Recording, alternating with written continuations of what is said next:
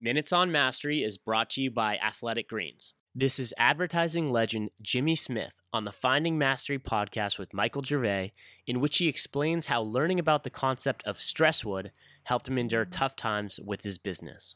I was reading this article. It just happened to catch my eye. It was called Stresswood, and it was Biosphere 2.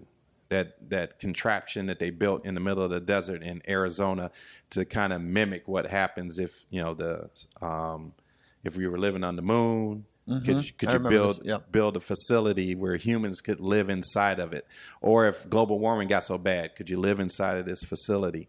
And they had, it has water, it has soil. They were and they put like 8 people, I believe, in there, and they were supposed to live in there for like 3 years. I think they only made it 2 years, year and a half or something like that. But they were not to come out, and they were going to live inside of this facility. And they had things that would mimic a lot of the things that happen in the real world in terms of nature. One of the things they didn't mimic was wind. So they would plant these trees, and the trees would shoot up real quick, and then they collapse. And the scientists and the folks living there couldn't figure out why these trees, they had everything. They had sun, they had the right temperature, they had water, they had soil, but they just collapsed. And then they finally figured out they didn't have any wind.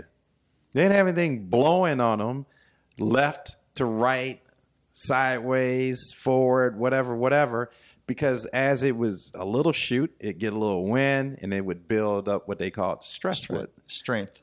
As it grew up more stresswood is what they call more it. Stresswood, more stresswood. And that's why a doggone, Everglade tree or one of the giant sequoias can be however many feet up in the air and not tip over, because they have stresswood every step of the way.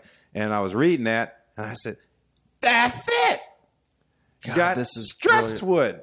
This is Stresswood. This is not God throwing us under the bus. This is not him trying to damage us or hurt us. And then you relate it, obviously, to lifting weights. If you don't lift, you don't get stronger. Micro tears. You got to have the micro tears. So is Stresswood a scientific term, or is this a term that a creative added to explain what these trees needed? They needed that resistance and that bending and pushing early on so they could develop the strength and to be resilient at a later time.